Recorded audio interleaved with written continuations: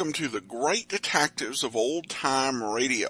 From Boise, Idaho, this is your host, Adam Graham.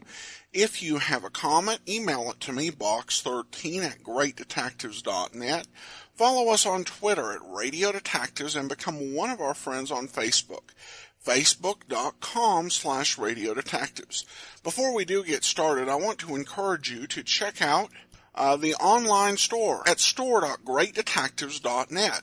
There you can pick up copies of my books, ebooks, and audiobooks, including All I Needed to Know I Learned from Columbo, my essay, What Made the Golden Age Shine, and my detective stories, An Ounce of Prevention, and Slime Incorporated. So just go to store.greatdetectives.net.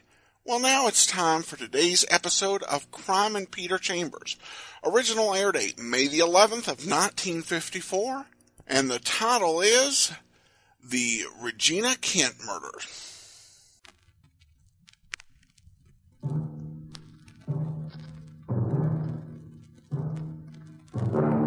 Crime and Peter Chambers.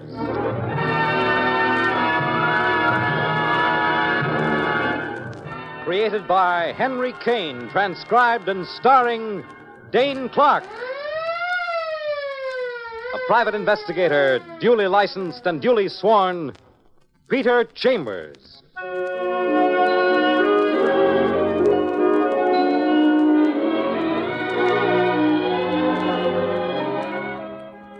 You're a private eye.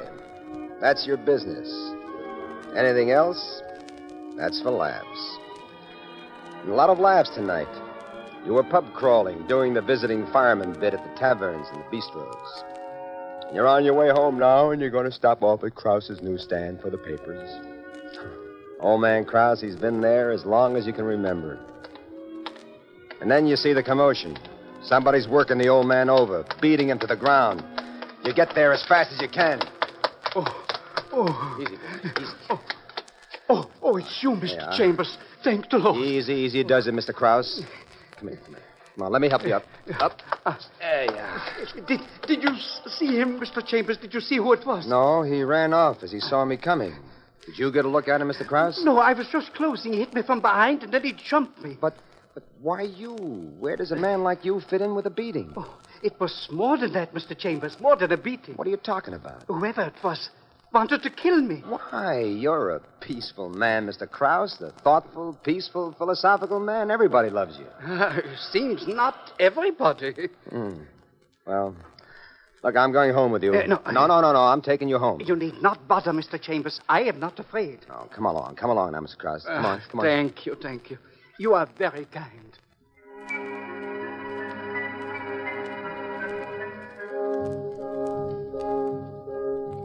He doesn't live far, and he's none the worse for his experience.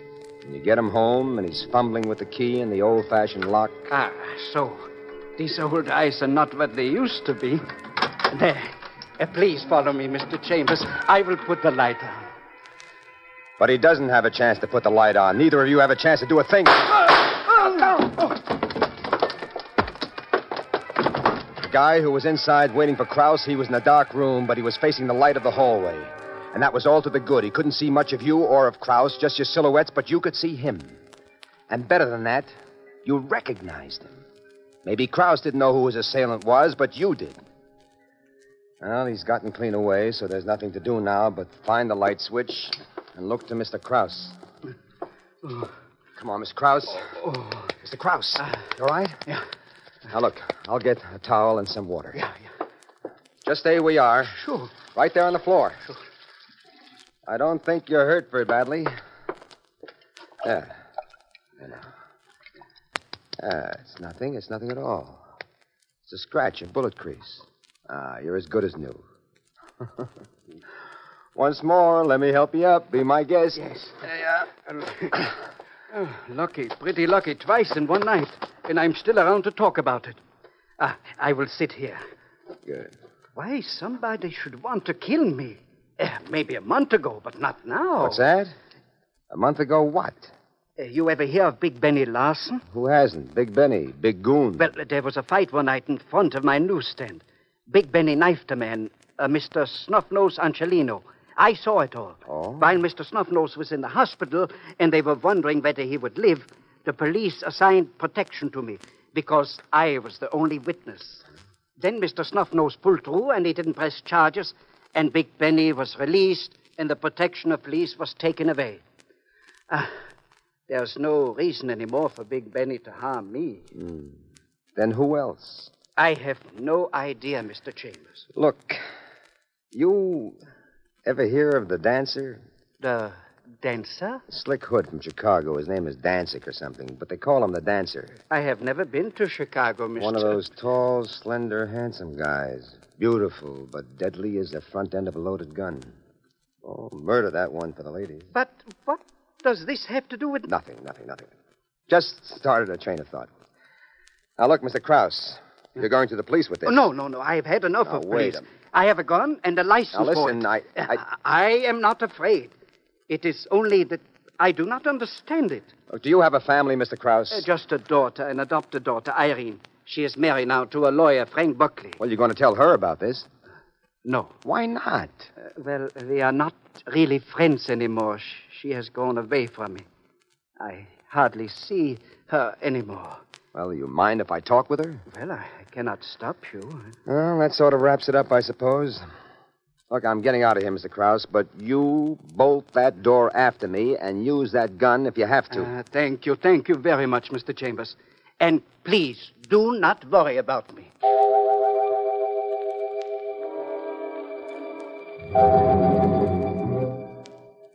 But you do worry. You go home and you try to sleep, but it tampers with your dreams. Where's the connection? Why should a doll boy like the dancer be looking to eradicate a peaceful citizen? The old man said he never heard of him, and you believe Krause. You sleep finally, but it's like sleeping under a winking neon light. And in the morning, you're looking up an address in the phone book. Frank Buckley. It's on 57th Street, and it turns out to be a combination of home and office. A lawyer that's plugging at his business, nothing more. No rich, big estate guy. Yes, Mr. Chambers, please sit down. Make yourself comfortable. Frank Buckley. Bald, thin, angular, 50-ish. A lot of loose skin hanging under his jowls. Would you like a cigarette, Mr. Chambers? No, thank you. Not now. Mr. Buckley, it's really your wife I want to talk to. So?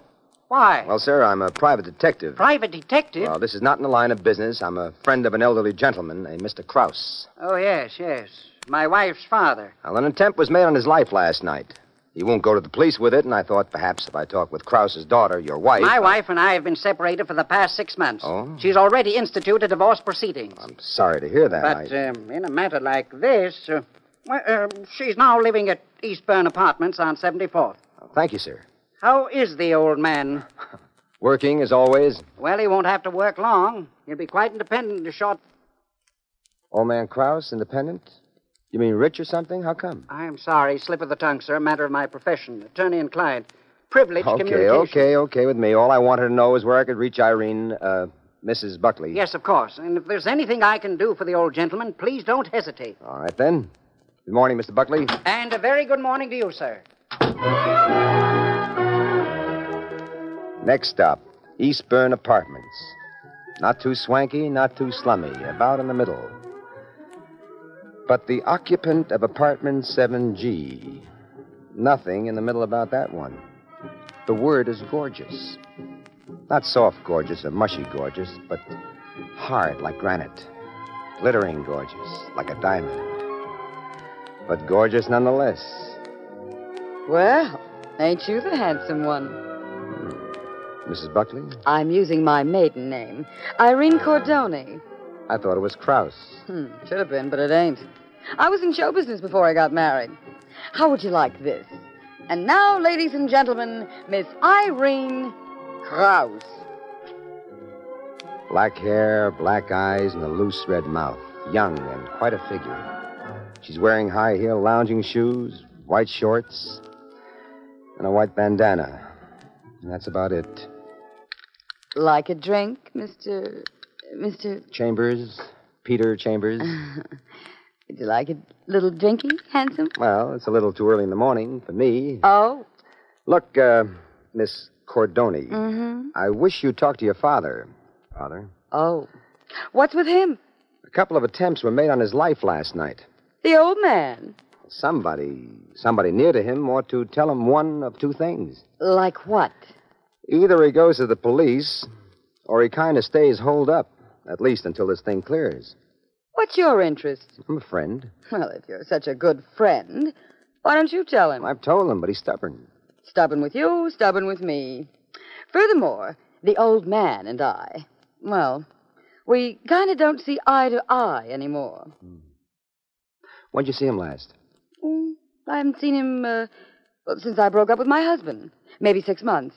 Been in Chicago, maybe 5 months of that. Only got back a few weeks ago. I still think you ought to talk to him. Quite a busybody, aren't you? Well, some say yes, some say no.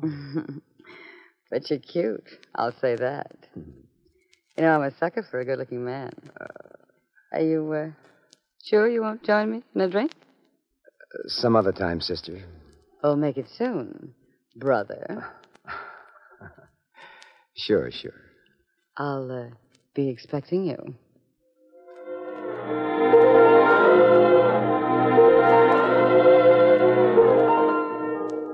A man-eater, that Irene Cordoni, Buckley, Krause. You take your leave, slightly reluctant, but you take your leave. You figure you've done your bit, and you've got your own work to attend to. Like pulling open the office window and letting the air in and looking over the mail. But you detour to pick up the papers at Krause's. But Krause's newsstand is closed. So you're on your white horse again, making for Krause's apartment. Come in, Mr. Chambers. Just got back myself. Where have you been, Mr. Krause? A funeral. Funeral? The old lady, Regina Kent. You must have known the old lady. Regina Kent, her funeral? Yeah. Well, look, you can't take that so hard. She must have been past 90 years of age. Death must come, Mr. Krause, sooner or later. Sure, but not by murder. Murder? The old lady? Look, you're not making sense, Mr. Krause. It is sense. I wish it wasn't. When did it happen? A couple of days ago, she was coming from the movies. Bang.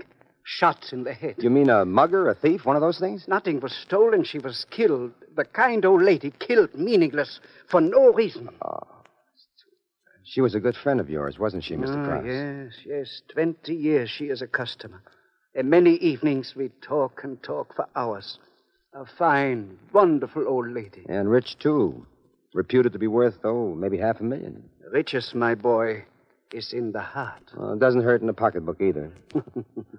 That is true, too. Hey, wait a minute. You're not quite as impractical as you sound. Didn't you once tell me that you recommended a lawyer to her?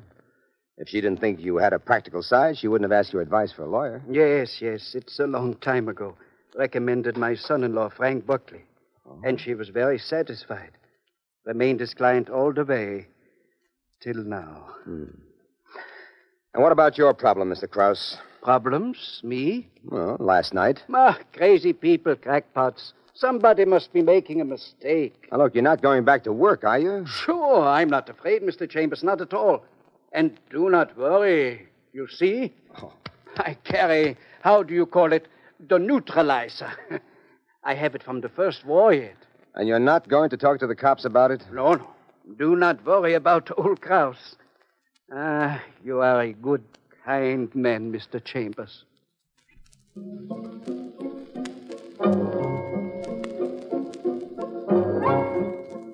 So the good, kind man starts minding his own business. You go to the office and pull up the window, and let the air in, and read your mail. Then you listen to the ball game. Then you call downtown to headquarters to Detective Lieutenant Parker, but they tell you he's out of town and won't be back until 10 in the evening. Client falls in, and you're busy for the rest of the day, and pretty soon it's nighttime after 10, and you're at headquarters because that Krause thing is buzzing around in your head like it's a beehive. Well, always a pleasure, Mr. Private Eye. You bring the breath of springtime into this dank old office, or is that the breath of scotch? Detective Lieutenant Louis Parker, aces all the way. Good friend, good cop, good companion. Well, seriously, Pete, you look a little worried. Something I can do for you? Maybe. Just tell Papa Parker anything to get the creases out of your forehead. Old man Kraus. Guy owns a newsstand up your way? Yeah, has he got anything to fret about? Well, like what? Big Benny Larson or his goons? No, not a thing. Snuff-nosed Angelino is a rabbit, afraid to sign a complaint. Puts Big Benny in the clear, and Benny's not looking to make trouble for the old man. Benny makes trouble only when he has to. Mm-hmm. That's one worry off my mind. Oh, you got more? Got a little curiosity. Fire away, friend. Regina Kent. Oh. Little old dame, 90 years of age, gets knocked off with a bullet in her brain and strictly a professional job. Real peculiar deal. Has it got any angles? No, not yet it ain't. Unless you call bafflement an angle. Well, you got an idea about the torpedo? We got better than that. Got a full and perfect description. Now, what's holding you back? Haven't got anybody that fits the full and perfect description. This is confidential, Pete. Of course, Louis. We got a witness to that Regina Kent killing that nobody knows about, not even the newspapers. Lady by the name of Benson. Benson? She was sitting in her bedroom. It was dark. She couldn't sleep. Happens to have the next apartment to this Regina Kent. She saw our torpedo? Saw him clear and saw him long. He was hanging around for quite a time waiting for the old lady. Mrs. Benson kept watching him. Then when Regina Kent appeared, she saw the actual shooting, saw him jump into a car and drive off. And she looked over your rogues gallery? Looked over everything. Most cooperative. Furnished us a full description, ready to identify the guy whenever we pick him up. Mm-hmm. Let's hear that description, Louis. Well, he's a good-looking boy, about 6 feet tall.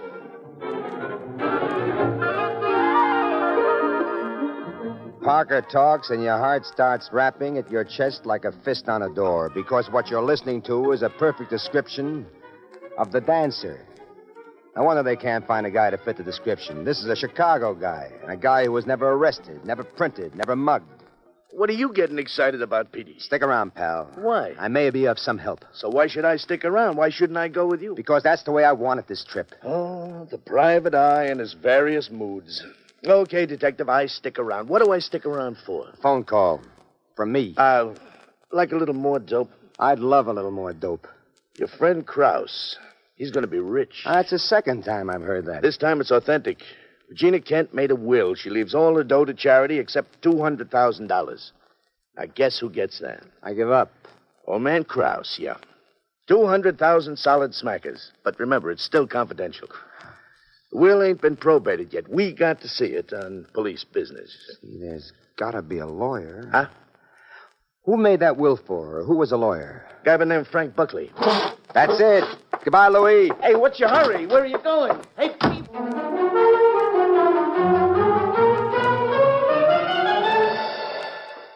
So, back to 57th Street. You rouse Frank Buckley out of his dreams, and you set him up on the facts. He tries to make with the legal palaver, but you shake him out of it, and finally you throw him the jackpot question.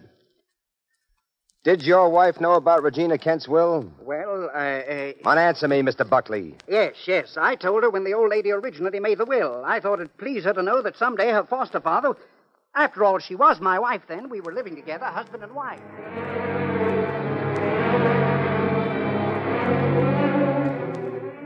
Next stop, Eastburn Apartments.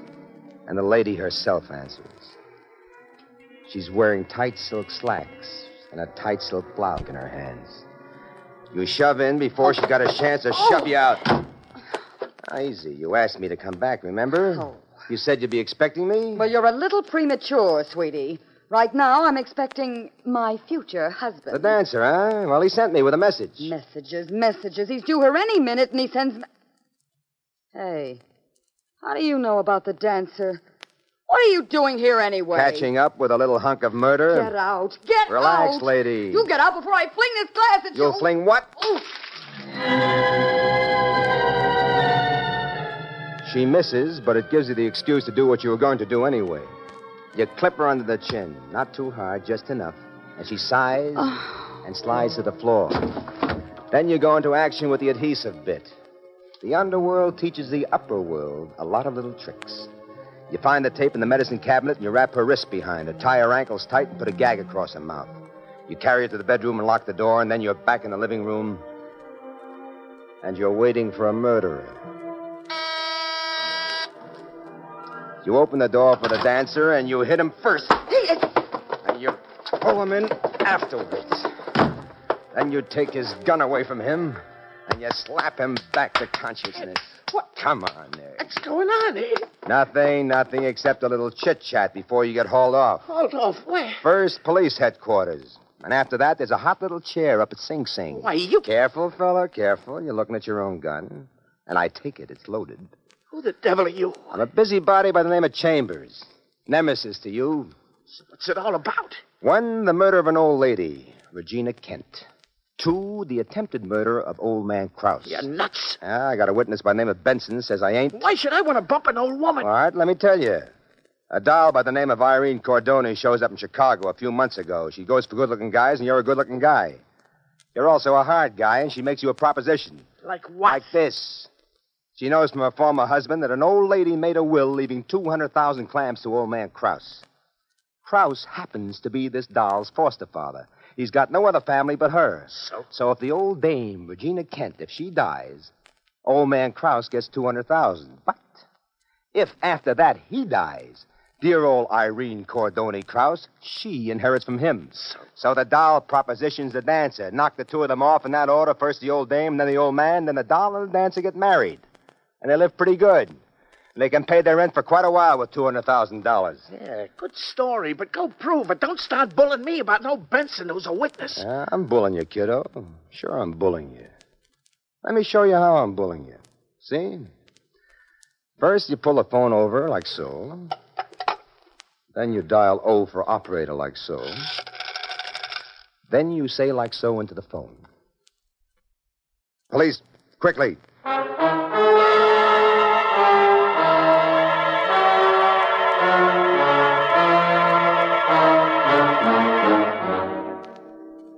And so, a few days later, you're back at Krause's newsstand. You see, Mr. Chambers, I do not wear the gun anymore. Well, there's no need. And I see by your papers that the grand jury's already indicted those two. First-degree murder. People are so crazy. You, going to retire on that 200,000? Me retire? I die. No. Maybe a few vacations, perhaps. But Krause works. Krause loves to work. By the way, Mr. Chambers, there will be a fee for you. Certainly you did fine work. You will send a bill, eh? No. Send a large No. No bill, Mr. Krause. This one was on the house. Oh, I'm tired. Think I'll take the News and Mirror and so to bed. With the News and Mirror?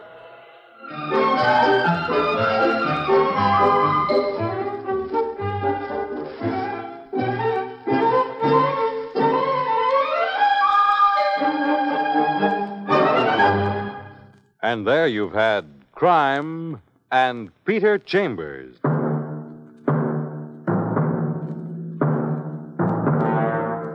Dane Clark was starred as Peter Chambers. Crime and Peter Chambers Transcribed was created and written by Henry King. Others in the cast were Bill Zuckert, heard as Lieutenant Parker, Guy Repp as Krause, and Rita Lynn as Irene. It was directed by Fred Way.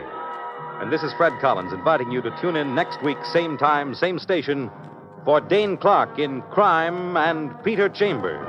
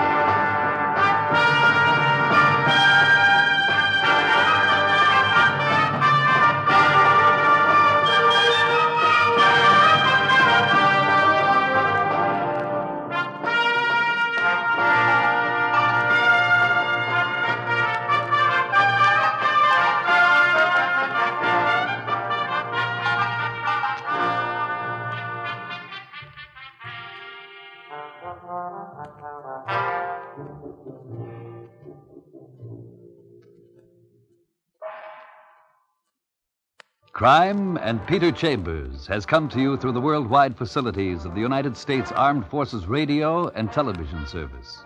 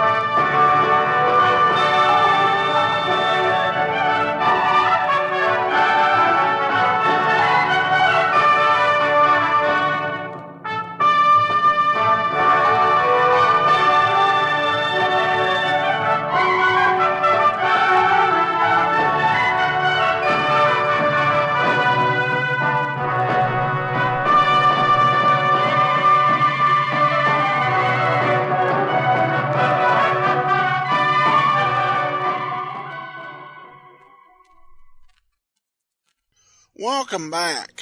While Peter didn't get any fees, it was good to see him do a good deed for the day, sort of magnanimous gesture. I do wonder how often Peter's going to introduce Louis Parker by stating how great their friendship is. The first episode of Made Sense going through the series is kind of odd, particularly since Parker shows how close the friendship is by revealing information that the police have been keeping under their hat.